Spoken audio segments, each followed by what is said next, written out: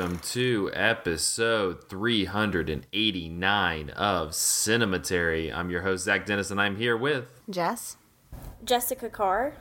Michael O'Malley.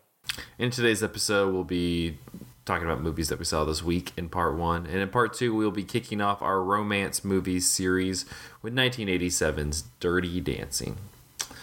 And we're all going to dance, so you got to watch the YouTube because we're all just going to start dancing. Yeah, that's part of it. We all learned how to do the lift for part 2. So get Zach in here. So if you're listening to this right now, audio only, you better hop on over to the Everybody YouTube else is going to video lift their of partner, this. and I'm going to find a cat and lift it. Me too. I wanted yeah, you to me lift too. Andrew. Oh, he's busy. All right. Well, let's go ahead and real quickly send you over to cinematary.com. We got, if you did not listen, if you're like anti-audio and you're, for whatever reason, listening to this podcast, but you want to see the top 10 list of the year as well as everybody else's top 10 lists of the year, we got you covered on that. That's on cinematary.com. I think Andrew has a review that's coming up on Monday. I don't know what it is, but it's a movie, so check it out there. But let's go ahead and get into movies that we saw this week. We're going to kick it off with a new release, which came out a few weeks ago on Netflix. And that is a kind of, an anthology film, animated film called The House. What country is this from? Is it? It's a British movie. It's British, okay. UK. The House, it takes place in, you're going to guess it, a house. But it takes place during 3 different eras, and like there's cats and rats and stuff involved too. So all stop motion animation for the most part. Michael, I know you saw. I think you saw this first. What are your impressions of The House? Yeah, I liked it. So I feel like with any anthology film, you're gonna hit those stretches where you're like, oh, this section doesn't work. And unfortunately for this movie, there's only 3 segments, which means that if one of them doesn't work, it kind of like drags a lot of the movie down. And I didn't really like the last section that much. But the first section is amazing, and then the second section is like pretty good, and the third section is not so good. So for me, it kind of like, you know, sets the like median enjoyment of the movie at a pretty good level. The first section is really great though. It's like set in like what seems like the 1800s or something, and it involves like the building of this house, and there's like this like poor family, or poor-ish. They're not like destitute. They have their own home, but they are like given this offer that is basically like, if you spend the night in this house, we'll give you $1,000. Except it's not just spending the night. You have to move all your stuff and live in this house. But they'll like pay for this nice house for you, and so they kind of do that. And in the process of doing so, like the family starts like deteriorating, like literally. And because it's stop motion, you can see these like really cool textures of the family as they like start turning into household objects and stuff. And it's really cool and really creepy. And I thought that section was awesome. And I watched that and I was like, boy, I can't wait for the rest of this movie. And then the next section was just okay. It is set. I actually can't. Present day? Is it present day? It's kind of weird because it's a bunch of mice that are like anthropomorphic. They're like people mice, like present day mouse world. Yeah, exactly. Yeah, I think they're like rats. Okay. I think that's like my apologies to the mice and rat communities for explaining. Damn it, we lost our listeners there. But that one's fine. It's about like this dude who's like a real estate agent, I guess. He's trying to flip the house, and he keeps having problems with like trying to flip the house and like have open houses and stuff like that. And that one's pretty good. It's not like as good as the first one. It's not nearly as striking. And then the fourth section is my least favorite, and this is some nebulous time in the future, and everything's water except for the house, which is on this island. And so the tenants are kind of like... They still have to pay rent. Yeah, they still have to pay rent. I know. It was like the protagonist is a landlord, and I was like, bro. There's just water out there. I was like, yo, y'all lost me immediately. I Yeah. was like, I do not care. It's not nearly as good, and it's like people are fleeing the house on boats, but it's not like scary fleeing. They're just kind of like, I think I'm gonna move, and they like boat off. The housing And I don't market, know, you know. I just didn't. Yeah, I just didn't connect with that one. One thing I did think is interesting is each of these sections is done by a different group of animators.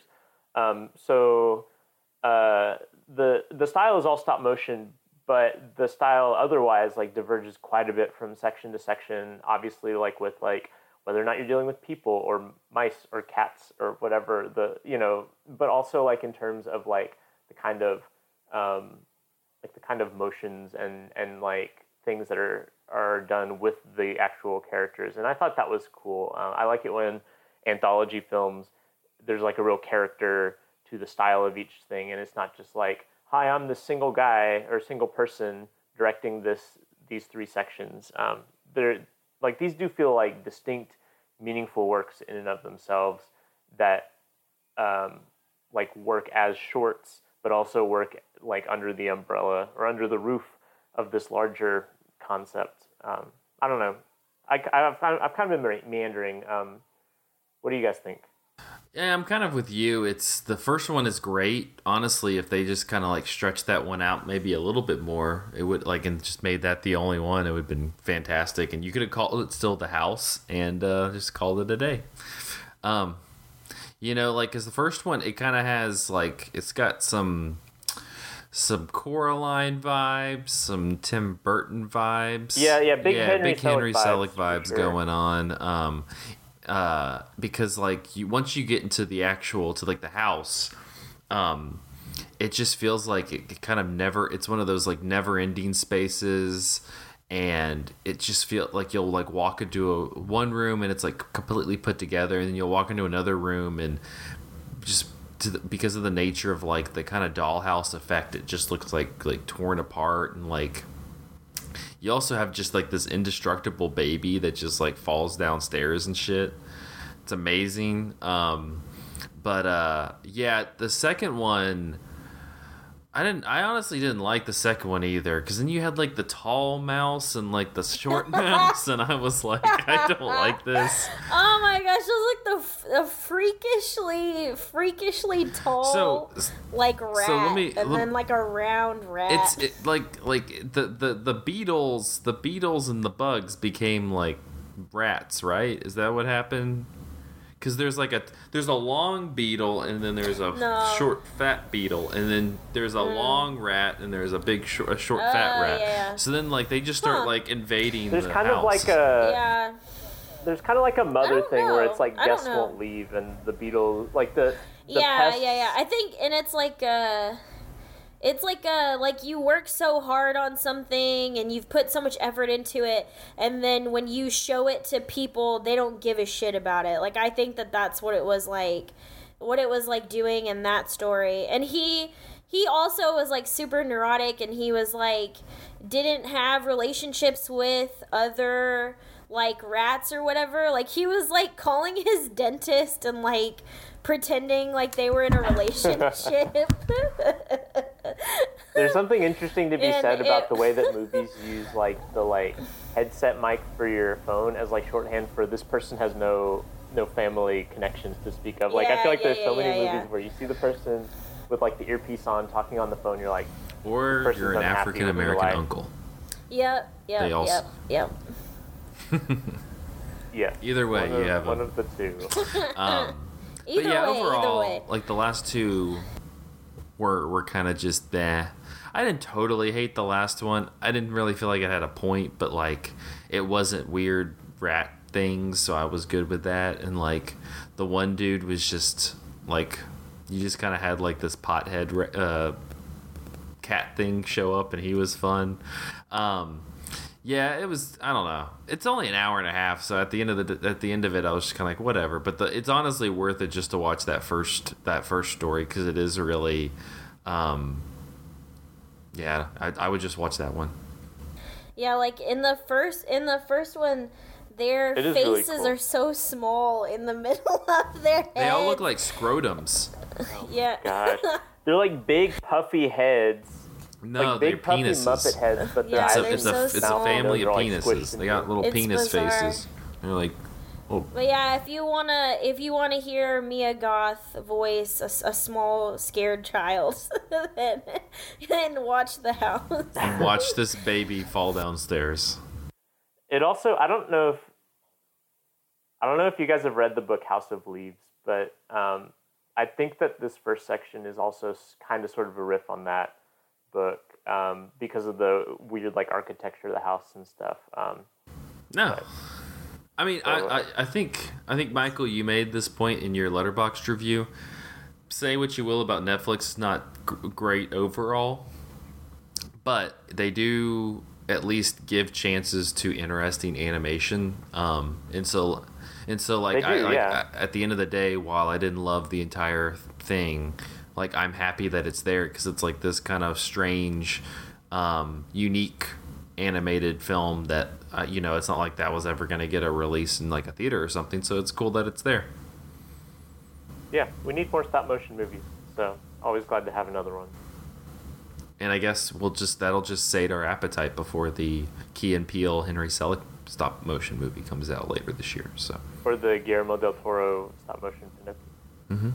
So, well, The House, it's on Netflix. Let's move on, though, to our other animated movie from a media conglomerate. Jesse, why don't you take us away? All right, we're talking Encanto, baby. So what's there to say about this? I took a sick day on Monday, more like a mental health day. I needed something to do. Been meaning to catch up on this one because everybody's talking about it. My nieces, I saw my nieces like a few weeks ago, and they're like, one's a first grader and one's a preschooler, and that's all they want to do is listen to the Encanto songs, and I was like, I gotta get around to watching this dang movie. I liked it. I thought it was cute. I really, really liked the, just how colorful it was. And I like just the design of, what's her name? Mirabel. Mirabel. Yeah, Mirabel. She's like adorable. I love like how her curls and how they're just like always moving. Her big glasses. I mean, I think it looks really fun. Like it's just a fun movie to look at, and also just being Latina, it's nice to have movies kind of a little bit more on like my culture and just the vibrancy that I think my culture offers. I don't know if I understand why people are getting so hyped about the music for it. It's not one of my favorite musicals in the Disney catalog, but I feel like I liked the story well enough. I guess what I'm saying is I was kind of middling on it. I thought it was pleasant. I thought it was just a nice way to spend my day, but I know, Jessica, you had pretty strong thoughts on it.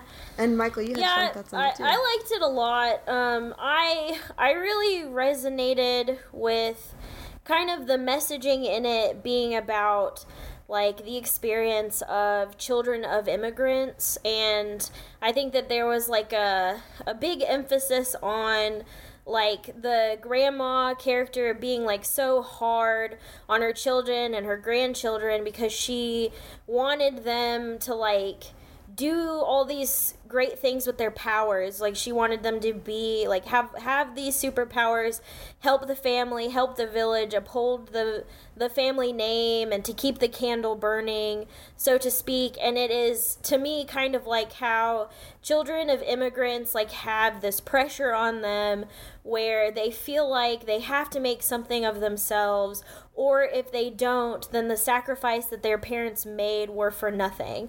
And so it's like it shows the grandma she loses her husband, and then she's left with these babies, and the candle builds this home for her, and she lost everything to have this, and so she puts all of that pressure on her children, and her children put it on their children, and it's kind of like this cyclical thing.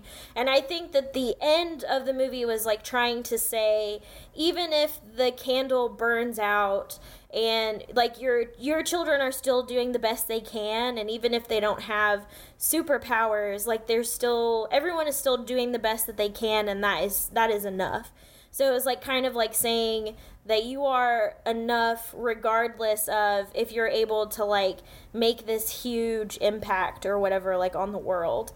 And I resonated with that pretty closely. I didn't have that sort of pressure on me because my mom was adopted, and so there was like not really that same sort of pressure, and I was very lucky because my parents were like, live your life, do what you want, like you can do anything type of thing. And so I didn't really have that sort of pressure, but it kind of like, I know a lot of people who have, and I know members of my own family who have had that sort of thing happen to them.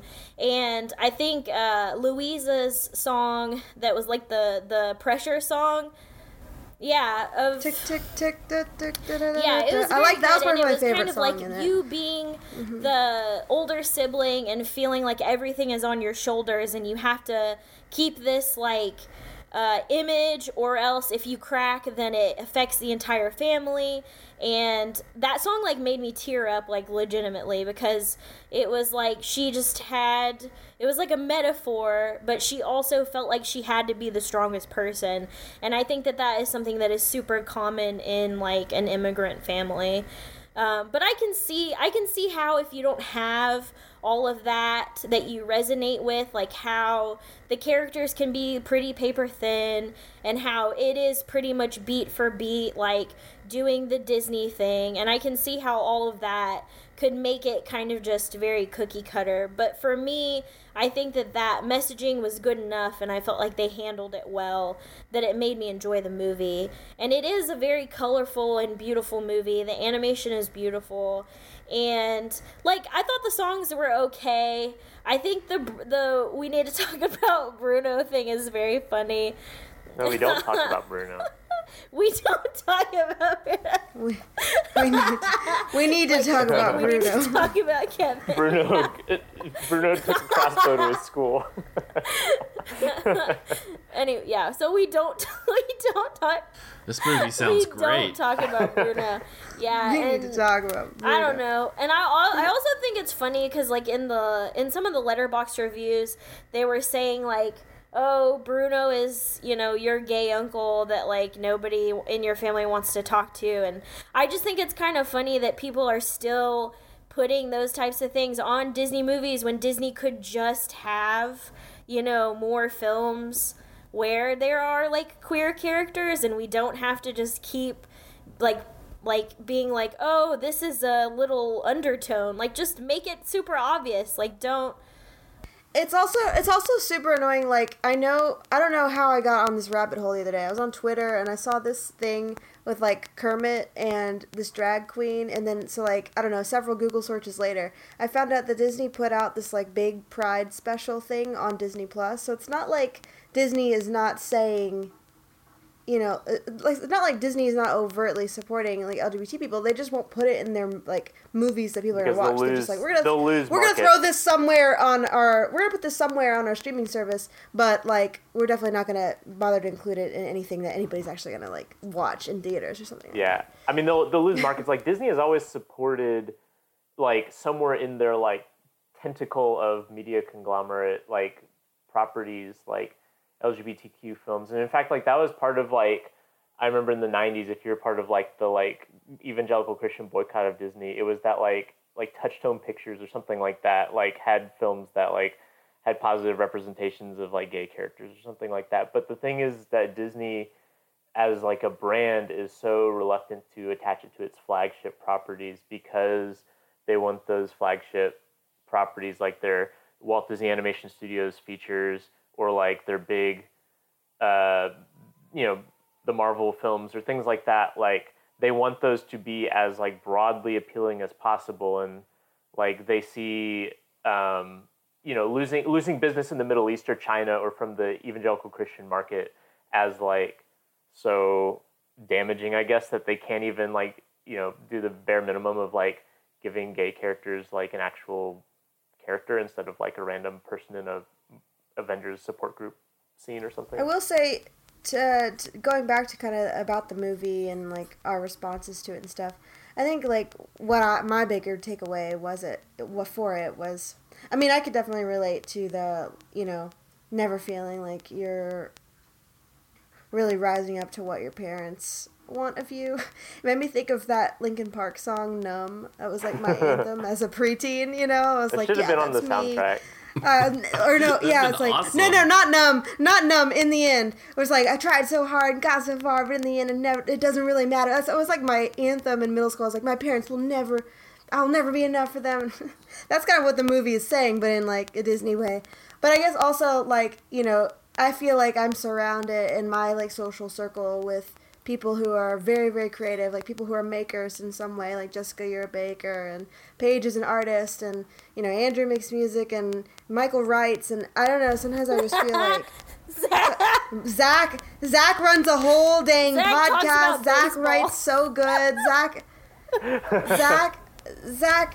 like manages a whole podcast. He's done it for years. He writes awesome reviews too. Zach is tuned out. You know what I mean? But like, I don't know. So I guess I feel like, especially compared to, you know, you guys, I feel very like, what's my superpower? I'm like nice to people. That's why like Louisa, you know, kind of is very comforting and soft, and she doesn't get a superpower or whatever. But I guess that's like my gimmick. But a lot of times I'm just sort of like, I don't have anything I can like post on Instagram. You know, I don't feel like I have like any kind of like marketable thing other than like, yeah, maybe like I can make you feel chill for a sec because I don't know.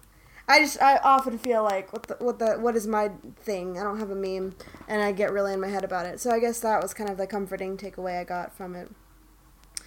Yeah, that makes sense. And I think that really also with the movie, it's kind of like just do you, like just be you, and if your family doesn't like it, then like their whole house is gonna crumble and like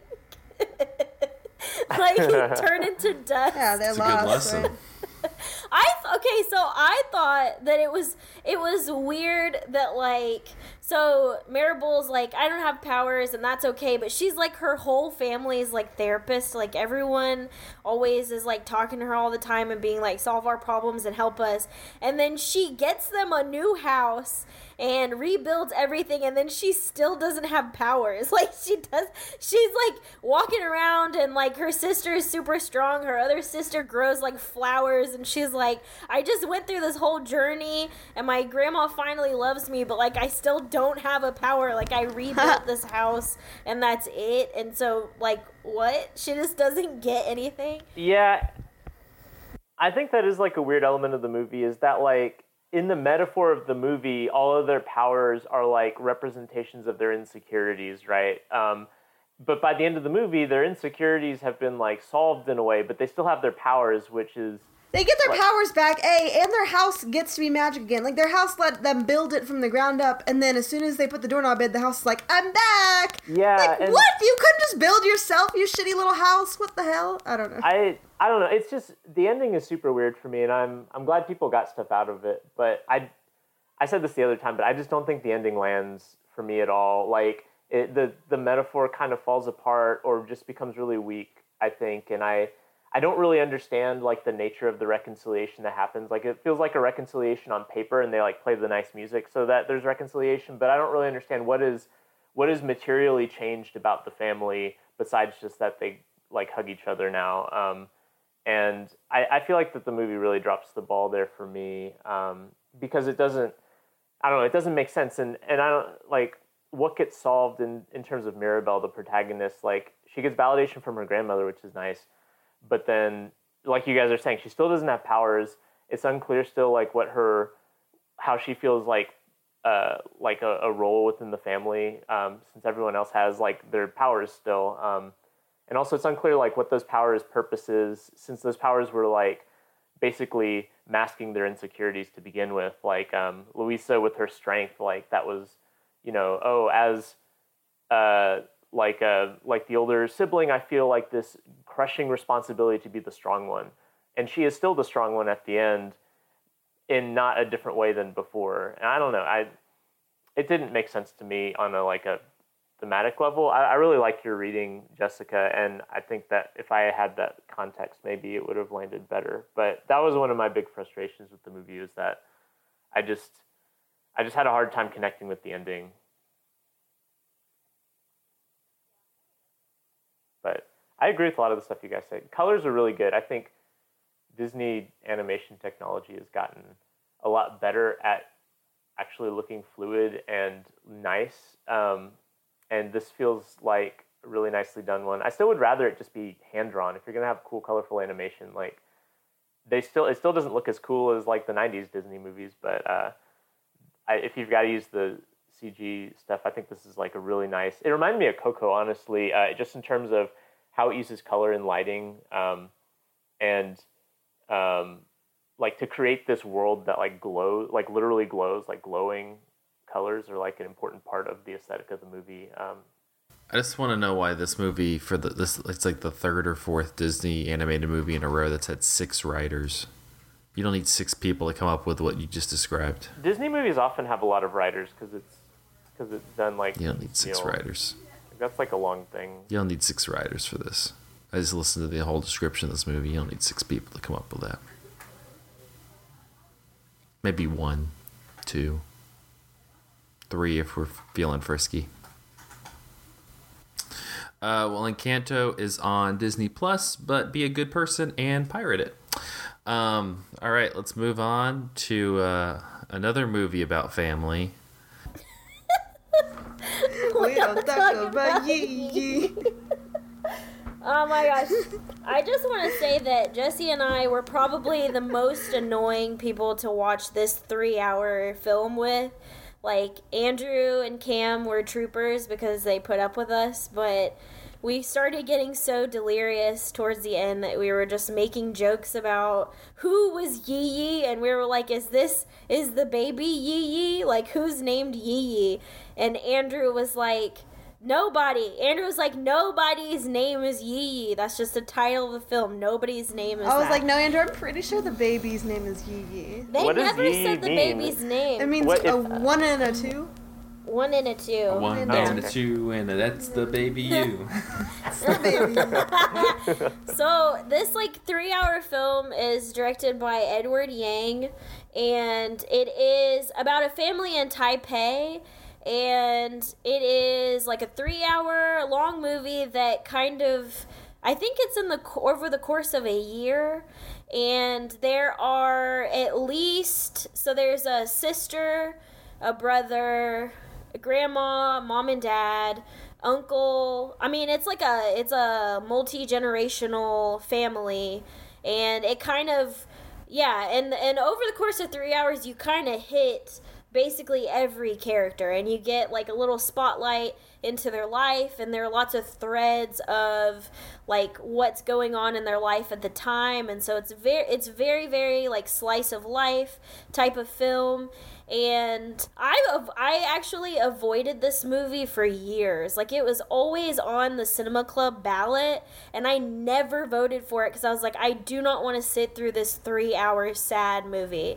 And I was like, I refuse to do this. And every review of this movie is glowing. It is like 5 stars, 4 stars, 4.5. Everyone is like, this is like such an amazing. All the good ones. All of the top stars. It was like, this is such an amazing film. If you are a cinephile, you have to watch this movie.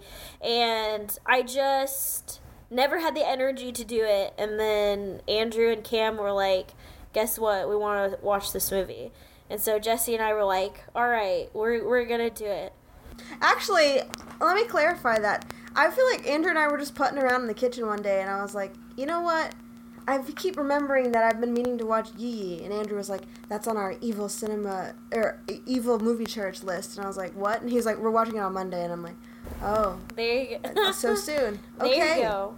But what the fuck is the evil movie church list? It's a thing. Anyway.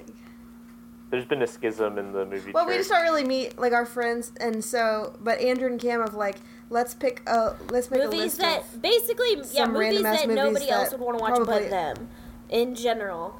And it's like, you know, architecture documentaries and like stuff like that. we're like, you know, boy things. Guys stuff, dude stuff, or whatever. And we're just like, I just watched 45 minutes of why biking makes cities better on YouTube, so I can't talk. Oh, he has that Not Just Bike? Mm-hmm. I love that channel. Okay, anyways.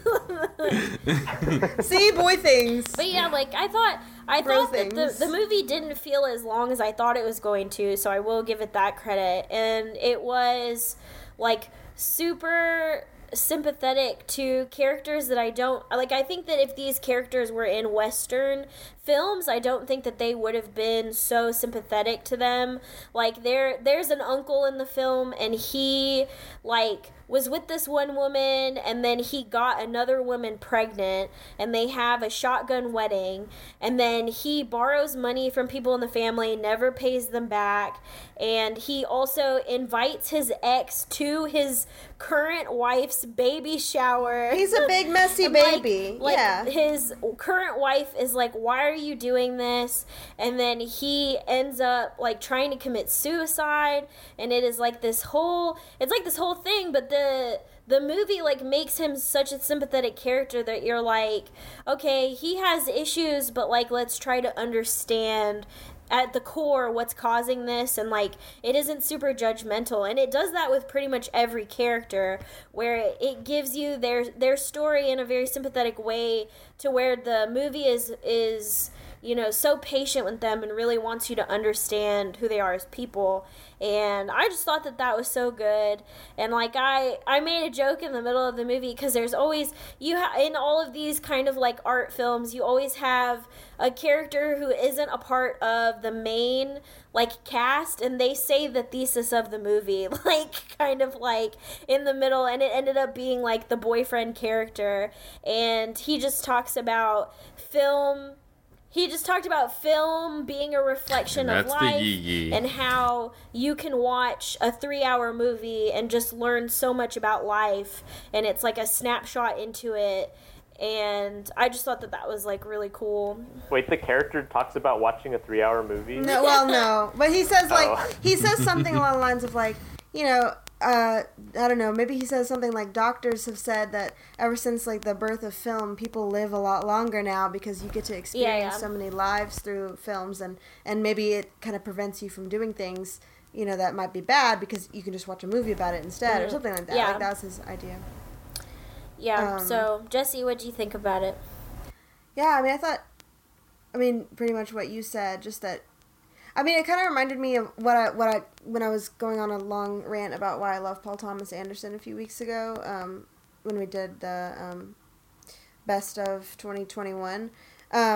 This is a very similar vibe, where it gives you all these kind of little fumbling characters, very human. They have their little quirks, and they have things that, like, you're obviously supposed to kind of judge them for, like, especially because the movie starts with a wedding of this guy, and after just a couple, like, kind of thrown different odd pieces, you kind of piece together, like, exactly why this wedding is controversial and how all these people know each other, and they set him up as kind of like a big doofus, and he kind of continues to be a doofus, but I also feel like, as I was watching this, and watching him, especially anytime it would cut to, like, a little tidbit of him, I started getting really worried for him. Like, he kind of would laugh and stuff, and then a few scenes later, you're seeing him, like, begging somebody else for money, saying he's, like, totally broke, and then bragging about how he's rich in another scene. And I'm like, yo, this guy, this is bad. Like, I bet he's going to try to kill himself. And then he, like, does try. And I don't know. So it's, like, things like that where they'll kind of they'll show you sort of how somebody is messy and complicated, but then, I don't know, to me it doesn't feel like the movie is really judging them, it's just sort of showing, and that's, you know, what I really liked about it. I don't know, yeah, I enjoyed kind of spending that time with each of these characters, and I don't know, I guess I could also really relate to it because, my family had a wedding that was just sort of like a significant event in my family history that, like, went down in infamy, and I don't know, I was like, oh, let's make more movies about how weddings fuck people up, and it was just, like, this whole thing with my brothers and all this fighting, like a big dramatic, like, blowout at my brother's wedding, and so I was always hoping the movie would kind of keep following that, but it didn't really end up sticking with that so much. But I don't know, I guess I just liked how it wasn't this big grand scheme. It was this very like micro analysis of this family, and I don't know, seeing with them kind of, you get a wedding, a funeral, and a baby shower, and a birth, like all of this in this very small amount of time. And I guess I just liked that, kind of how these things bring families together and pull them apart, and kind of create chaos and comfort, like two in one. I don't know, I thought it was really sweet and really smart, just about families, and it didn't really feel, I don't know, I guess I like movies where nobody seems like overly rich or overly this or that or that. I mean, even some of the characters are a little bit more well off, but it just feels like regular people. Like, it doesn't feel like, it feels like a relatable narrative of regular people who are messy, and I like that kind of story. Yeah, it was really good. Michael, have you seen this movie? I have not. I haven't like intentionally avoided it, but it's also like you said at the beginning, it's like a 3-hour movie that has this really like high, acclaim. And so it's sort of the movie that you always, or at least I've always felt like, well, I'll watch it eventually, and have never gotten around to doing it because it seems like an undertaking. I think that you would like it a lot. It feels very like your vibes. I think. Okay, good. Yeah. Yeah, the cinematography is beautiful. There's a lot of shots that are like reflections of things, and like reflections in windows, and like the city lights reflecting off of their apartment building that they live in, and all of those are very quiet and very thoughtful shots in between, just like going through like the whole family's life. And I thought that was really good. But I'm glad that I watched it. I always have this thing where I have movies like this that I just like, after I watch it, I feel accomplished, like I accomplished something. That's what means. And I'm just really glad that I did. I guess I also thought, I was worried it was going to be like overly artsy, overly like, I don't know, big, dramatic. I don't know what I thought. I thought it was going to be a little bit more inaccessible, but I just think that anybody could like it and take something away from it, and kind of, to me, it was just nice. Well, nice. Well, I think it's Yee's in the Criterion Collection, so you can find it there. I don't know where else it would be. I don't know, pirate it. Do what you need to do. Stop telling people. Call up Yee. He's one of the characters. Like this intellectual property anarchist. Do it all you want. All right, we're going to take a quick break, and then we're going to go put each other in a corner after this.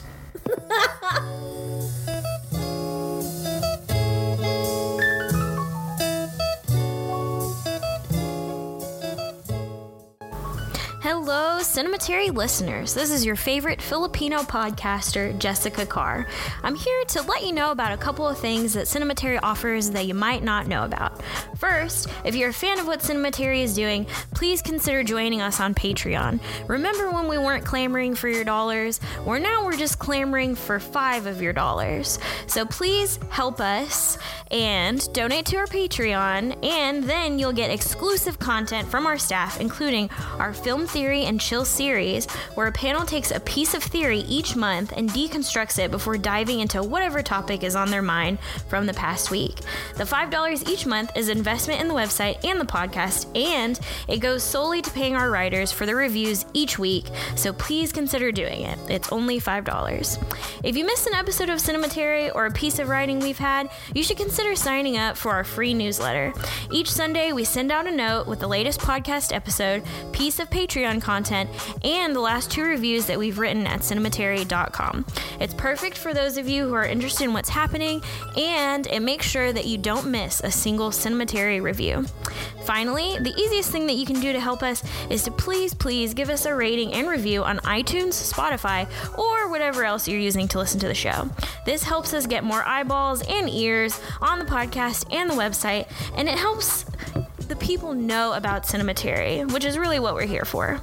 So to recap, consider donating to our Patreon, sign up for the free newsletter, and give us a rating or review. We would really appreciate if you could do these things. Thank you for listening, and now back to the show.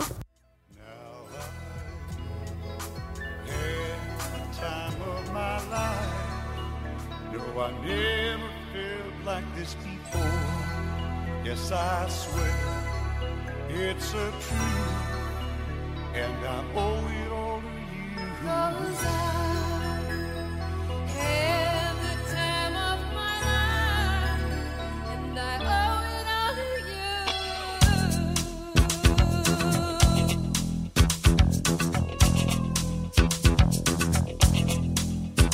I've been waiting for so long now. I finally found someone to stand by me.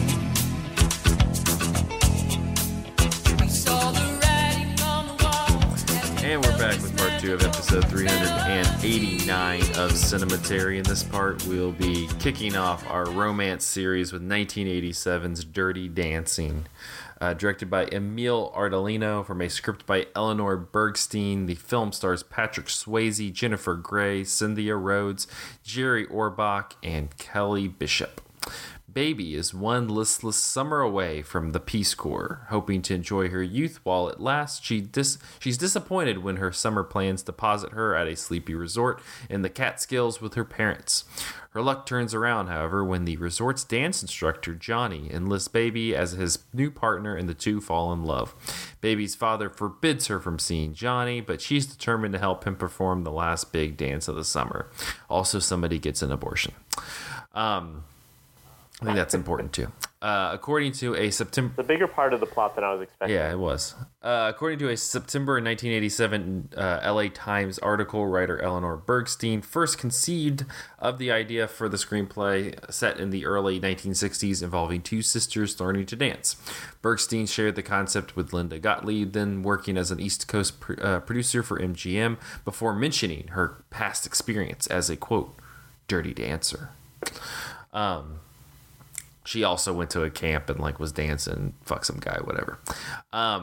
Patrick Swayze and Jennifer Grey weren't actually the first choices for the film. Val Kilmer was initially offered the role of Johnny, and both Sarah Jessica Parker and Sharon Stone auditioned to play Baby. Billy Zane was initially playing Johnny as filming began, but was swapped out with Swayze when they realized he didn't have the chemistry they were looking for with Jennifer Grey. Back when the film first came out, the title Dirty Dancing was a tad scandalous. The title became such an issue that censorship officers were hesitant and assumed it was a porn film. The chosen title, given as an alternative, was, quote, I was a teenage mambo queen. The studio stuck to their guns, and Dirty Dancing was born. Patrick Swayze, on the other hand, despised the film name. During a 1987 interview with reporter Bobby Wygatt, Swayze admitted, quote, I hate the title Dirty Dancing. I absolutely hate it. When we all really fought to have it not called Dirty Dancing. That's what the studio went with. So that's what we have to be stuck with and publicize. I don't know what he wanted. Swayze also hated the line, nobody puts baby in a corner. In his book, The Time of My Life, Swayze wrote, quote, we did a lot of rewriting for the big final scene, but one line that I hated stayed in. I could hardly bring myself to say nobody puts baby in a corner. It sounded so corny, but seeing the finished film, I had to admit it worked. And of course, it became one of the most quoted lines in the movie. Grey and Swayze also didn't really get along. In his autobiography, he recalled, quote, we did have a few moments of friction when we were tired after a long day of shooting. She seemed particularly emotional, sometimes bursting into tears if someone criticized her. Other times she slipped into silly moods, forcing us to do scenes over and over again when she'd start laughing. Producers begged screenwriter Eleanor Bergstein to take out the abortion storyline, but she refused, saying, quote, hey, I would love to, but I can't, because if I take it out, everything will fall apart. There's no reason for Baby to meet Johnny, for Penny not to be able to dance, for Baby to learn to dance with Johnny, for her to make love with Johnny. There's no story without that. The MPAA Classifications and Ratings Administration twice gave the film an R rating, even though all nudity had already been removed. While the filmmakers strived for a family-friendly PG rating, they accepted the MPAA's PG-13 rating following the third submission. In 1987... They should have just gone for it, like guns blazing, like nudity, abortions, dirty dancing. I guess they didn't want to lose, they wanted it to have a wider audience. In 1987, the LA Times said, with its PG-13 rating, this may be a movie intended for young audiences. Certainly, it's one of the rare films that takes seriously the considerable struggles of young people to find their place in the real world. If so, they're going to have to share the theater with a lot of bemused adults torn between libido and nostalgia. In 1987, the New York Times said, Dirty Dancing works best when it's most direct and unpretentious. It has the kind of sweet simplicity that somehow always eludes John Hughes. And in 1987, Roger Ebert said, this movie could have been about the subjects it pussyfoots around so coyly. It could have found a big scene a little more original than the heroine stepping in for the injured star. It could have made the obnoxious owner's son less of a one-dimensional SOB. But the movie plays like one long, sad compromise. It places packaging ahead of ambition. Where did I get that idea? I don't know. Maybe the title.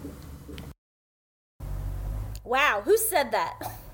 I like the SOB guy who just like throws down the fountainhead after he's like, some people matter more than others. Oh man, I know. I wrote that. I guess I missed that. I mean, I think I definitely got some of those, I don't know what you call it, Marxist vibes from the first time I watched it. She's very it's like anti-Ayn Rand. Yeah, well, I mean, I don't know. I think she's very alienated from the community of people that she's in. She just sees them all as so self-absorbed, and her aim is just really just about, being somebody for everybody, helping all people, and like not, I don't know. But anyway, like that specific line killed me, and I like paused it and wrote everything down, where he was like, it's so some good. People just matter more than others. And he was like, here, you should read this, and hands. But then he's like, the best part, he's like, but you need to give it back because I have notes in the margins. Oh my God. And then I loved her response. She says, you make me sick. Stay away from me. Stay away from my sister, or I'll have you fired. And then she smiles and then pours the water. I don't know. Her privilege. She's lovely. She's so good. Her line delivery there was just so fun. Like how cold she says it, and then she says, or I'll have you fired. And then smiles. I can't believe, it's so funny, the controversy both ways about the title. I don't know. I think I mean, of course it's an iconic title. We're talking about an iconic movie, but I feel like that title is just titillating enough that, I think people are like, what is that movie going to be about? Yeah. And that, what else is the movie but about some dancing, finding love through dancing. Yeah, dancing that's slightly dirtier than like the Fox. I know, and it cracks me up. The first scene that you see them like doing the dirty dancing to, talking about mashed potatoes. Like the song's like, do the mashed potato, but they're like grinding on each other's genitals. Like, what? This is really setting the mood. I guess it's the 60s, 50s, I don't know. It was the 60s, man. 1963. It opens. I remember it was 1963 because it opens like it's Stand By Me or something like that, or it's like the voiceover that never appears again in the movie, where she's like, "It was 1963, before Kennedy was shot, before the war." Like, and I'm like, "Oh wow, this is gonna really go for the boomer nostalgia," and then it like basically never touches that again. Well, Jessica, I know this is a movie that you like to feel, so what about it really makes you go? No, don't say that. Oh no, I'm gonna sound so lusty, but I'm just saying that like Patrick Swayze is the hottest man ever in this film specifically. Like, he just looks so good. Like, I don't know what it is. It's like I like a dude with, they like, show those arms a lot. You see a lot of them arms. Big, strong arms. Like, oh yeah.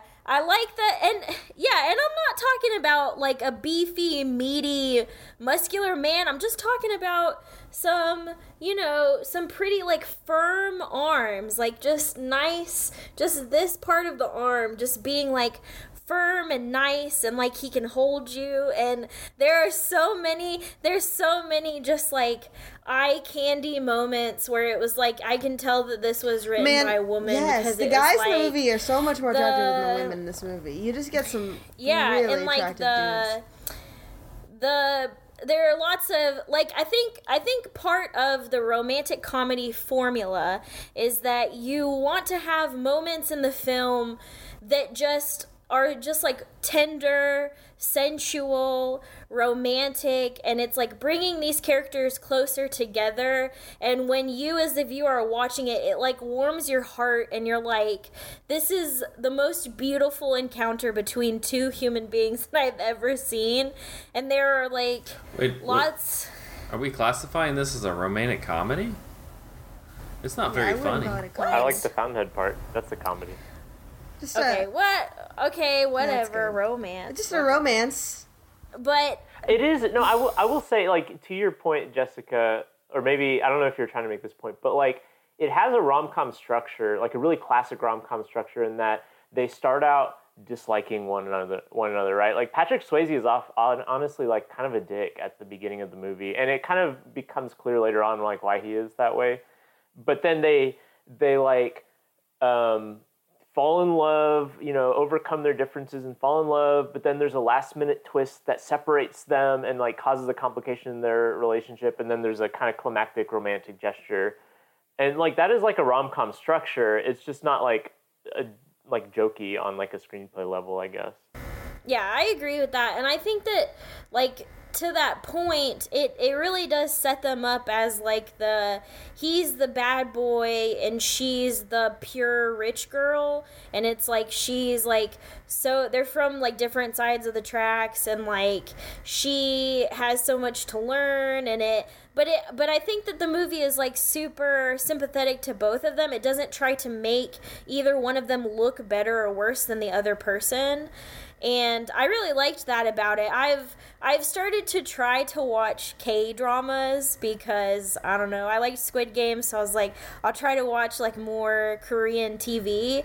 And there's this formula in like K-dramas where they try to make the woman be this rich girl who needs to learn a lesson. This is a huge formula in like Hallmark holiday movies where it's like the woman, it's like a businesswoman, and she goes back to her hometown and she falls in love with the construction worker who humbles her and teaches her that, oh, you actually need to be like kind of submissive to me and actually like not be super great. And I think what I like about this movie is that it doesn't really do that. Like, there's a point in it where they're bickering at each other turns into, actually, I want to understand you as a person better. And they start to have that conversation where they're talking in Johnny's room, and he, you know, they're kind of like, it sounds like they're bickering, but they're actually saying very nice things to each other. And Johnny is like, you're a person who is a problem solver, and you try to like think the best of people, and you're very optimistic, and you do this and that, and she's like, you're an amazing dancer, and you're so patient with people, and they're just yelling all of these amazing affirmations at each other. And it's like, just like, as a person who's, you know, looking for the romance, it's just like emotional, beautiful moment where you're like, okay, I would like for them to have sex, because you're just like, this is like amazing. They're on the same level. They've connected. This is it. And that is like the part of the movie where it's like immediately spicy romance is turned on, because you're just like, okay, these characters are together and they're doing their thing. I just think it's so cute, the way she just kind of crushes on him and keeps just like purposely just throwing herself in places where she knows he's gonna be, and not necessarily knowing if it's gonna pay off or not. Like, I think she kind of knows, you know, I'm no dancer. I don't know if he's gonna be into me or not, but she kind of keeps just trying to put herself around him because she's just so enthralled by him. I just like watching kind of her face as she's just so intrigued by this whole world that she just didn't even know exists. I love her character so much. I think that he's he I mean, he really nails it when he talks about, you know, in that scene that you're talking about where they're in his house. It's like the scene the first scene where they have sex. And he's just saying, you're so brave. Like, the things that you do, you're brave. And you do things that you know might not, like, might get you in trouble or might change the way people think about you. But it doesn't matter. Like, you do it because you know that's the right thing to do. Like, I really like when she helps, what was the friend's name? The girlfriend's name? Penny? The one who has Penny, the abortion? Penny. Yeah, so she, you know, she finds out about that. I think part of it, maybe a little bit, is to try to win his favor too, you know? But on the other hand, like, she's like, you need this, and this is obviously something that matters a lot to you. I'm going to help you, no questions asked. And then she helps Penny get the abortion. She has her dad come and give her, you know, medical treatment when that abortion doesn't go so well. And then later on, Penny says, hey, by the way, I just want you to know, like, I don't sleep around. And I guess I liked how affirming her character, like, her character, Jennifer Grey, is that her name? No. Yes? Are you talking Baby. About, Baby. Yeah. Baby never asked her beforehand, and she didn't ask for details later. Like, it doesn't matter why you need an abortion. You want one, so let's get you one. And I just like that her, you know, she never questions that. She never, and because that's the reality. People should be able to have access to an abortion if they need one, and she did. And it doesn't matter how many people she's been with. She was with one, and she thought they were in love, and this guy treats her like trash. But she is so brave. And the way she, like, owns up at the end of the movie, she owns up to, like, having slept with him to her dad. Who's Detective Briscoe from Law and Order? Oh, my God. I mean... There's a lot of, like, pre-TV fame people, like Emily Gilmore is in this movie, and Newman is in this movie. Like, there was a lot of, like, watching this movie, I'm like, oh, it's these TV characters I know. Anyway, that's an aside. She's so bold, and I love that. She's so bold, but in such, like, a sweet and soft way. Like, she's courageous, but she's not, like, brass. She's just a really wholly good person, and I really, really like her character. I don't know, I'm always so moved, like, just watching it. And actually, I've only seen it twice. And that's another thing, I guess, is, like, I think people kind of grow up with this movie, especially probably girls grow up with this movie, and this is, like, the quintessential romance. I only watched it a couple of years ago, maybe, like, 1 or 2 years ago. So it wasn't something I grew up with, and I'm glad I watched it when I did, because I feel like it resonated a lot more with me, like, kind of at my age now than it probably would have when I was a teen. I don't know, I just think it's really smart. You were the adults titillated and drawn by nostalgia. No, I don't know.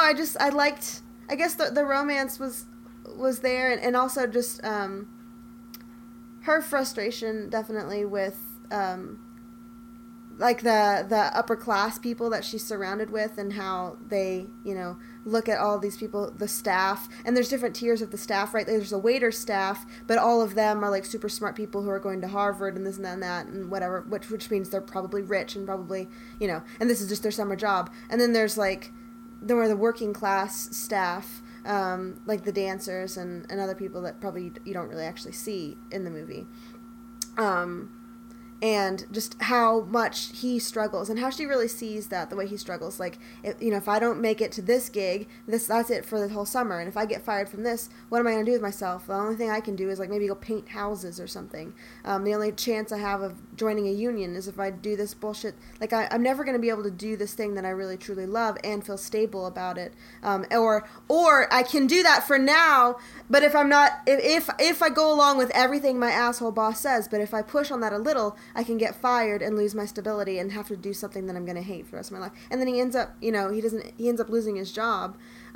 Because, so that's the thing, is like, she can be brave and bold, and she still really has, like, the position of comfort because she comes from an affluent family. He tells her, like, I'm so inspired by you, I can't afford to be bold and brave and courageous like you because I don't have that safety net. If I lose this gig, that's it for me. I don't get to be a professional dancer. I've got to go, like, paint houses and be, So I don't know. I think it's a really smart too, but it's also so sensual. I love how, like, just sweet and playful there's a scene where she's, like, walking down the stairs and, like, dancing, and she's still kind of, like, new to the dancing, so her moves are kind of dorky and stuff and sweet, but she doesn't really care. And there's a scene where she, like, looks around and then does this, like, I don't know, thrust on this bridge. She's just adorable. I don't know. But yeah, I think it's also very romantic, very sensual, and really smart. I just think it's a lovely movie. It's nice that it's nice to see a movie that like you get to like watch two people who clearly want to like fuck each other. You don't get to see that anymore. Everybody like has no sexuality in any way in movies now. You know, you watch like a Marvel movie and it's like Thor's never fucked anybody. What are you talking about? So it is true. There's like that weird like the 80s were such a weird time for like mainstream movies in terms of like what content. Like at the beginning of the 80s, you had PG movies with like nudity in them and stuff, and then like the PG-13 rating comes around, and for a while like PG-13 is just like we shaved off like a few seconds of nudity or sex so that we were an R. And now like I feel like PG-13 movies in this current moment are like tamer than like what PG movies were in the 80s. And if you're gonna go for like sexy times, you're just gonna go for the hard R. Like there's like a really weird like missing middle of movies in terms of like content right now. Well, and then there's like a gap because it's like it's either you got like the Disney-fied blockbustery movies that just have no sexuality, and then it's like you got something that's just like almost over the top, and it's you're just like all right, we get it, like something like Benedetta, which is just like whoa, like we get it. I don't really want to see the PG-13 Benedetta, to be honest. But there's no like happy medium where it's just like, yeah, you can like tell this story and it's not the movie's not about like gratuitous nudity or sex. It's about like just two hot people. Yeah, it's two hot people who want to fuck each other. Like whatever. I mean, I like movies that can really balance like romance and sensuality, and I like seeing movies with nudity and really good like passionate erotic sex scenes, but also like I like that this has both, and it plays so much right on the cusp of an R rating, but it's able to kind of keep it within this frame. But they really do. I think it's just really well done in that regard. But I think you're right too. Like, really good chemistry between actors is something that maybe we don't get as much of. No, I mean, I think it's just more like, you know, they're not.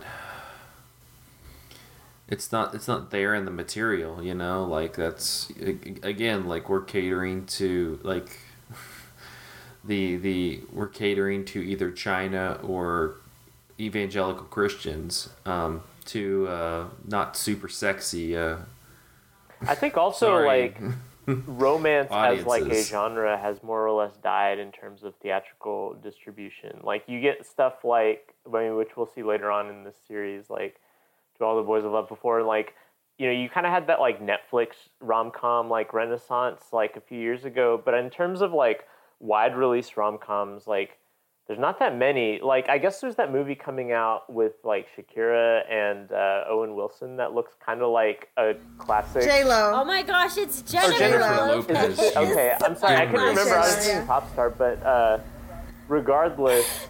Oh, that movie looks. It does look bad, but it's like the sort what of. has been the most recent, like widely released and well received romance? Star is Born, maybe. What is Star is Born, maybe. But I mean, that is like it's more like a tragedy, though. Okay. La La Land. I don't know. Yeah. Well, all love ends in tragedy. Somebody dies at the end. But I feel like as film has. Crazy Rich Asians, maybe. As film has like increasingly doubled down on like movies that cost hundreds of millions of dollars. Like, I mean, there's been that's like a really common like thing people have talked about in the past like decade of like film criticism is like where are the adult dramas? And like I don't know that people usually mean rom-coms when they say that, but like rom-coms have definitely gotten the axe in the same way that like middle tier like indie dramas or whatever. Well, I would say that it's because, at least in movies, rom-coms shifted from being in movies to television shows. So it's more like stuff like Friends or How I Met Your Mother or things like that. That's where they shifted the rom-com rather than in movies.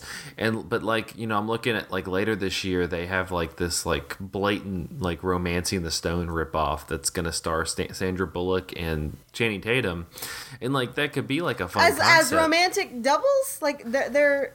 Yeah, but whatever. So what? so if you're like trying to like rip off Romancing the Stone, like that's a movie that's completely based on Why are they doing Kathleen this? Turner and Michael Douglas. Like it's just two people who want to fuck each other the entire movie, and like that's not going to be the case with this movie. So it's not going to work. Not because people don't like respond to Romancing the Stone anymore. They're not going to respond to it because it's going to be two sexless, humanoid things that are just running around. Like that's what the movie's going to be. Why do they keep doing this? Why do they cast them? Why those two? Oh my god, when I was in the theater and I saw the Jennifer Lopez movie trailer, I was like crying. I was laughing so hard. I was like, if you're Jennifer Lopez playing yourself, Jennifer Lopez, and you're a pop star and you look out into an audience and you have to pick a man to marry, why would you pick Because he's Owen okay. Wilson? I've seen this trailer several times, and I have to say, maybe not in defense of this movie, but the plot reason is someone hands him a sign that says "Marry me." I know, but come on, like she could have picked. She was in a rough moment. Her boyfriend her fiance had just cheated on her. I know, but in that rough moment, if you look up and it's Owen Wilson, your brain has got to do something else. No way. So about Dirty Dancing. About Dirty Dancing. Anyways, Dirty Dancing is really good. So good. I mean, other than being just a horny movie, like what about it do you feel like keeps it, like why are people still watching Okay, it? I have a thought on this because this is my first time seeing this movie, and I knew by heart that final scene because I had seen it on TV, I had seen it parodied like a bajillion times, but I think the thing that's and it always kind of like, it was one of those things like, sometimes things are iconic and you kind of acknowledge that they're iconic without really understanding like why. You're just like, yeah, that's the thing that lots of people reference. And for me, it was that. And like seeing the movie for the first time all the way through, I think like one of the special things about that moment is like the euphoria of that moment. Like a lot of the movie prior to that is based on repression of some kind. Like they can't be fully expressive of their feelings in public, or she can't, like there's all these like barriers to things. And at that moment in the movie, all of the barriers, and it's like the last like 5 minutes of the movie or whatever, like all of the barriers all of a sudden are just like obliterated by like the sheer force of just the lift, right? Like this one move that they've been like practicing the whole movie, and it's like an incredibly effective way to like tie a bow on that movie that just ends you on this feeling of elation. And for me, like I wasn't like 100% feeling the movie the whole time. Like I think that there are things that kind of were hit and miss about the movie for me, but it ends with that like moment, and I was like, holy crap, this is great. And also like I think it's really awesome that it's set in 1963, and then like they like play like a song that like sounds like it could come from no other year than 1987, and that's like the iconic song from the movie. And I think it's great because it like breaks the reality of the movie. And there's a few other times in which they play like 80s songs, and I'm not sure why they do that, because the only good 80s song in this movie is I Had the Time of My Life.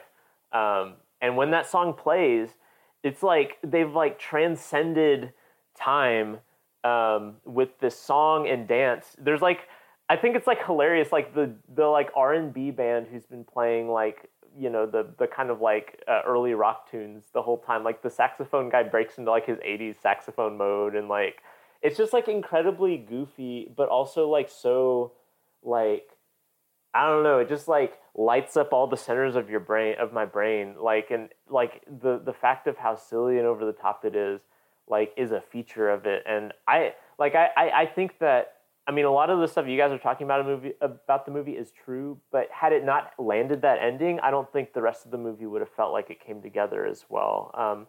It's kind of like one movie that maybe we're going to have this movie later on. When Harry Met Sally, are we doing When Harry Met Sally? Okay, yeah, but it's kind of like in When Harry Met Sally, right? Like, When Harry Met Sally, all the pieces in it are good, but the thing that sells When Harry Met Sally is that ending, right? Like, and if that ending hadn't landed, like, with that moment of, like, euphoria with them getting together on, like, New Year's, like, the rest of the movie, those pieces wouldn't have retroactively felt as significant. And I feel like this movie does the thing that a lot of really good movies do, which is that it ends on its best moment and just leaves you on this high.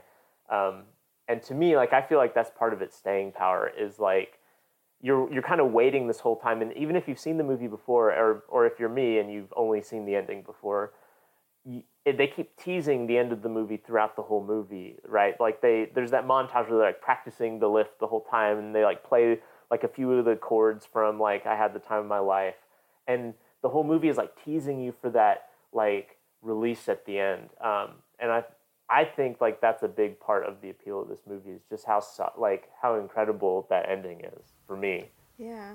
No, I think it's a great ending, and just so energizing. I love how everybody in the crowd just gets involved. Even like they show even like really really old people like taking off their sweaters and getting into the dancing too. It's funny. It's funny. I mean, literally, there's a scene where this old lady like has this big fur sweater thing on, and she just like drops it on the ground, and she's like, "Here we go, we're going into it." Yeah, the whole movie, the central, like the single romance that we've been following this whole movie is so good at the end of the movie that like everybody like drops their sense of character. Like they all just become it's almost like a fantasy sequence. Like we're just all, we're like all enthralled by this romance because of how like incredible that like ending is, and like the entire cast is just like celebrating around this couple, and it's I don't know, it's really sweet and like movie magic. It's amazing to hear that that Zach, when you were telling us a little about the making of, that the two leads didn't get along, because I feel like Patrick is so tender with her throughout. Like, I mean, you almost expect him to be like rougher or coarser, and it would be kind of understandable for him, like he's used to dealing with like professional dancers. But that's not when he's rough with her. You get what I'm saying, though. Like, he really is very encouraging to her. Like, even she doesn't make the jump at the big show that they do in the middle of the movie, and she's kind of beating herself up about it, but he's just really genuinely sweet to her and like, no, you did a really good job. I mean, I guess that's because he's a dance teacher, so he has to know how to not be too coarse with people, but how to be encouraging. But he seems very genuine, and I just feel like they have such good eye contact and connection, and they seem very soft and sweet and genuine to each other throughout. So it's surprising to hear that they, just did not get along at all. It's called acting. I know they're good, is what I'm trying to say. They're good. And she kind of dropped off after a couple of 80s movies too. She really just... Yeah, she's in like a couple really iconic movies, like Ferris Bueller and stuff. Right. Yeah, what happens to her? I don't know. She's like, I got it. I get my 80s gigs and I'm good now. No more. Honestly, there's something kind of beautiful about like having your career frozen in time like that. Like, I don't know if she feels that way, but I think it's kind of beautiful. Good for her. Yeah. Yeah. So, I mean, yeah, there's a lot I like about it. I think that it's really romantic and sweet and sensual, but I think it's also got some, smart things to say about class and privilege, sprinkled throughout it too. And I don't know. I guess one thing the movie's saying, but I don't know if I have like a full fleshed out thought. Maybe you guys do. It seems like it's trying to hint at the end of an era and maybe the beginning of a new era, because they're at this camp, or I don't know, what do you call it? I mean, it's like a retreat. It's like a resort. This is something that I wasn't aware of until recently, but I guess it's like super common to have these like full family like summer camps. Like if you're like Jewish in the city and you like go out to the Catskills or something. Like I've seen like multiple pieces of media that involve this same scenario for whatever reason, and maybe it's not just Jewish people, but in all the cases I've seen, it's like Jewish families doing this. And they're all, it's just these rich whites, all these big rich white families just showing up and being dorks. Like, I love the scene. There's a scene where they're all out on a lawn. And one of the staff members is teaching them like the corniest dance moves on earth. And I'm like, can you imagine a whole family of grown-ups doing this now? I mean, the camp comedian is Wayne Knight, so that's all you need to know about how corny it is. I do love when she's going out to, like, she's, like, sneaking out to have sex with Patrick Swayze, and they're like, where are you going? And she's like, oh, they're doing charades in the other room. Gotta... And it's like, no, I'm just going to go get railed by Patrick Swayze, because he's super hot.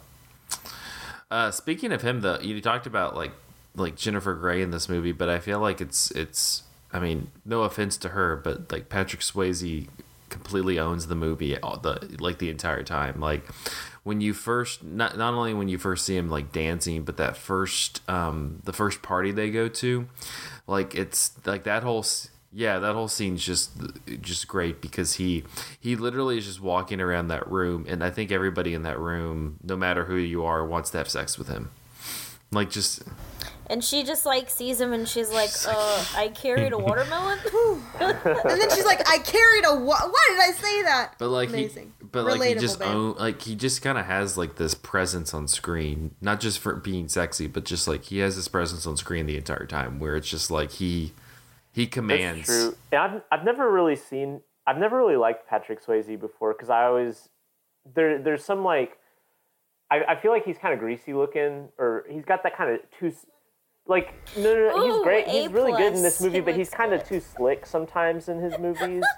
And, like, maybe this is just because I watched Donnie Darko too many times and he's, like, a child molester in that movie. But, like... I did not know that. But in this movie, like, this is the first time where I, like, understood, like, the phenomenon of Patrick Swayze. And I'm like, oh, okay, this is why, like, he was a star. Go watch Ghost.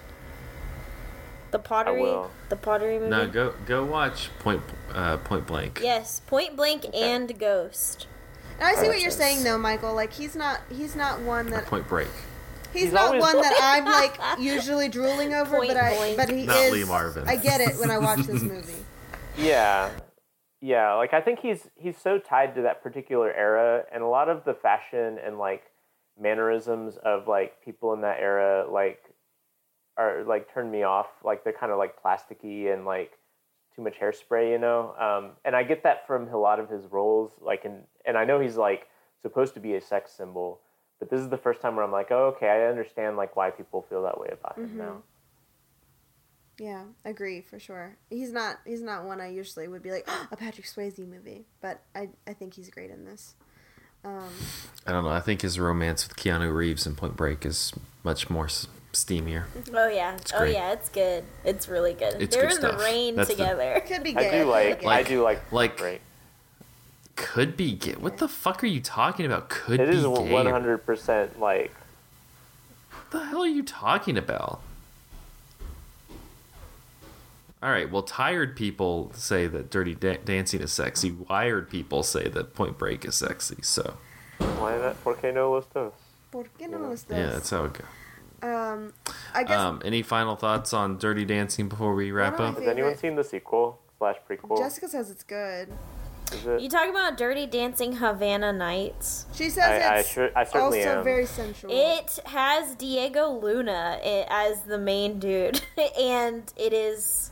I mean, I don't think it's like a well-written movie or super good, but the dirty dancing in it is. Pretty dirty. You're telling me Diego Luna is going to be dirty. dancing sexily and sweatily for like 2 hours? Yeah, sounds good to me. Yes. Bring back, Zach, you were talking about like sexuality in movies. I say bring back sweat in movies. People, you watch a movie from the 70s or 80s, and those people are just like drenched in sweat like the whole time. Even if it's not like a sensual movie, they're just sweating the whole time. They're sweating. You know they're having a good time. If they're sweating, you know they're having fun. Bring that back. Again, like no Marvel characters ever sweat. Yeah, I want to see like, I want to see like They've Thor, never sweat. like They've never had sex. Like Captain America, he's that old dude on the bench.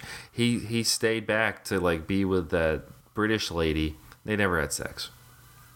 Also, let me mention about my last thought on Dirty Dancing is absolutely they got together, got married, had one kid, and got divorced. Oh, let's not go there. No, I think that the movie specifically implies that this is it. Like, it's like a summer romance, And I mean, he leaves. He literally gets in his car and leaves and doesn't he doesn't tell her where he's going or where he's from or anything. Hey, baby. He's just like, and she's going to college in the fall. I think that the movie is like super, like, okay, it's the time of their life. Like, this is our one moment.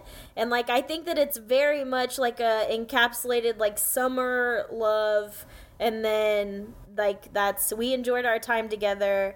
And whenever they say goodbye to each other, they just kiss, and he's like, I'm out. Like, we don't need to linger on this. And I think that imagine, like, dating her later on in life and, like, just knowing you'd never measure up to, like, that summer camp dance instructor. Yeah, hopefully she didn't tell him much about it. I think it's very specifically a summer romance. I really do. Too. But it is nice to think, well, maybe they continue to talk. I don't know. I doubt it. My ultimate fantasy of the movie, I think the ultimate fantasy of the movie is the scene where, so like her dad's super pissed at her because she's like basically admitted that she's been going behind his back and getting with this dude and spending the night with him and stuff. And her dad is like, I can't believe, who are you? I don't know who you are anymore. I've heard that line before. And she has this scene. She's just so cool. Like, I just love her character. She's so brave. And she goes and talks to her dad and says something along the lines of, like, you know, I disappointed you, but you disappointed me too. You know, you've always talked about how we should go out and help people and do this and do that. But what you meant is people like us, people who are also, you know, rich and this and that, and you just like totally turn a blind eye to working class people and this and that. And she's like, you know, I'm your daughter. I wish that you could see me for who I am and love me for who I am. That's what you're supposed to do. I do. I still love you. And then, like, I don't know, she says something else and she's crying and she walks off and then you see him cry too. And then they get back together. And that's really, and there's like small moments like that in the movie that just seal it for me, where it's like not like any other like romance movie, where it's like, even though this dad is like this doctor guy who's like very strict and very judgmental, when as soon as he sees his daughter cry, he's like, he loses it. Like, he's just like, okay, like, my daughter is unhappy and that makes me sad. And it's just like little tiny, like, little cherries on top of the sundae, where it's like very beautiful. Another, like, when we were talking about the final dance, I've seen this movie at least 25 times. I've seen this movie a lot. Like, growing up, like, in middle school, high school, I'd watch this movie and be like, this is the dream romance. This is, like, a perfect summer romance. It's the ideal. And, like, they're just... Now she's being forced to watch you. And they're just like, you know, little moments here and there that are just, that you notice when you watch it multiple times. And like, whenever, like, kind of like what Michael was talking about, as a person who watched the final dance for the first time, I'm a person who watched it for like the 25th time, and the magic is the same. The magic is like still there, and it's because of what Michael was talking about, it being euphoric and this like movie magic moment where you're singing along with the song and you kind of know some of the dance moves and you're like dancing with it. And Cam refused to watch this movie with me, and Damn, Cam. Like, he would like it. I just don't see what he wouldn't like about it. He's I feel seen like it's it. Really I mean, smart. It's one of his mom's favorite movies. He's seen it like multiple times, but he was like, I don't want to rewatch it. But I made him watch the final dance scene because I was like, this is sweet, and we're gonna watch it together. And I was just like, at the end of it, he was like smiling so big because it's just so hard. It's so hard to watch it and not smile. And I love, like, also what Michael's talking about everyone's just the facade, the charade, just like fading away for everyone. And it's like, when they start the dance, Patrick Swayze looks at Baby and she looks at him, and he gives her like a tiny kiss on her nose, and it's just like, it's so sweet. Oh my gosh. So yeah, like, I think if you watch it like multiple times, there are just like little things with them that they do together that are super sweet, that just like seal the movie as like a iconic A+ romance. Yeah, I think it's fantastic. I really wanted it to be on this series. Like, I guess any other thoughts on, like, you know, this series, or kind of calling it or thinking of it as, like, some of the greatest romances, like, in our, you know, not necessarily only our lifetimes, because we were all born in the 90s, but I don't know, like, what do you think cements this as, like, a GOAT romance? Guys, dudes. I mean, I don't think it as one viewing in. I don't know if this is one of my GOAT romances. It's hard for me to say. I mean, I think you guys have done a really good job articulating, like, why it's good. I think, to me, it, like I said, like, most of my feelings about the movie are, like, elevated by the way it, like, just sticks that landing. There's a couple movies that are in our series that have the class dynamic. Like, we're going to watch Titanic, which is, like, more or less the same dynamic, repeated, with obviously a much different effect. And that's honestly never been something that's appealed to me super much. Like, there's something weird to me about, like, it's always the man who is lower class, and, like, the way that, like, the ruggedness of class is always, like, equated with the sort of, like, muscularity of body that I've never really identified with. And I think there's one advantage that Titanic has is it doesn't do that. And I still struggle. Like, I think the overall class stuff is interesting and cool, but, like, the like making erotic of, like, the working classness is, like, cool, but I also feel like a little bit reserved and distanced from it as well.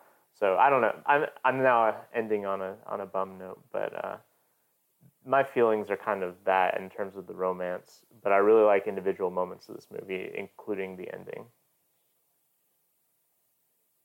It's fine.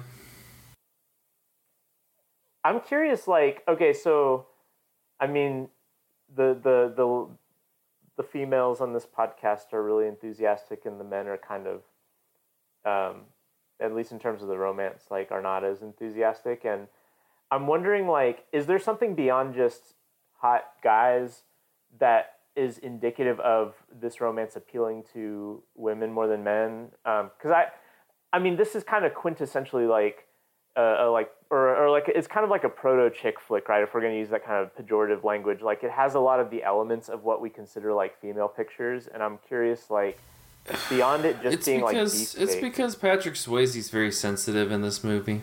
Is he? I don't know. Well, it really, to me, has a lot to do with the sexual tension and the sensuality, and, like, two people trying to get to know each other on a deeper level. I mean, they spend a lot of time together before they actually have sex, and it is, like, lots of sexual tension that is building up just based off of touch. It's a lot of, like, we have to do this dance, so I have to put my hands on your hips, and it's like, I really like the part, by the way, when they're trying to learn the dance and she keeps laughing because he tickles her by accident. Yeah. Like, that's a really great part of the montage. So cute. I know, So and their bodies are matched together, and the way that the shot is, like, framed, you're seeing kind of like the quarter part of them, and you just see it over and over and over, and she's, like, laughing. It's, like, kind of like a perfect moment to me. But yeah, I think it has a lot to do with, like, the sensuality, and a lot of the movies that are on Jesse's list are movies that... Oh, it was a collaborative list. We worked together to make the list. Yeah, you know what I mean. But, I mean, this is your series, technically. So, a lot of the movies curated on the list are movies that have that sensuality aspect of it. Like, in Titanic, like, Jack and Rose spend lots of time together and get to know each other. And I think that is, like, a quintessential part of those romance movies, of just, like, conversation and talking. And it is not exactly as much talking as, like, you know, Before Sunrise or something like that, but it's still there, and the, like, sexual tension is there, and the sensuality is there, and it makes the moment where they give in, like, so much sweeter, I think. It is interesting. I know we were going to include we briefly thought about including the Before movies in this. And the Before movies are movies that like for whatever reason are not like culturally coded as like female pictures or chick flicks or whatever you want to call it, despite having like a lot of the beats of like a romance. And I wonder if that's, I mean, maybe that's just like its indie cred is like male coded or something like that. But it is, I don't know, it is interesting to me like why some movies become like movies associated with like female fan bases compared to male fan bases. I mean, that definitely happened with Titanic. That definitely is true of Dirty Dancing. But is not necessarily true of like other movies that have romances in them. And that's maybe a question to pursue, like as we watch. We'll figure that out in future weeks. That's what I was gonna say. We can figure this out as it develops. Everybody, shut up. All right. I'll wrap up this episode of Cinematary. You can find us on Facebook at facebook.com/Cinematary, on Twitter and Instagram at handle @Cinematary, on Letterboxd at letterboxd.com/Cinematary, and on Patreon. If you'd like to support the podcast and the website, you can support us at patreon.com/Cinematary. Thank you so much to Cam, Chad Newsom, Corey Willingham, Harry Eskin, Candace Sisson, Ron Hayes, Titus Arthur, Tyler Chandler, and Whitney Rio Ross. Thank you for your patronage. We mentioned it when we were talking, but next week we're going to be talking about When Harry Met Sally from 1989 to continue the romance series. Until then, thank you guys for listening. We'll see you next week.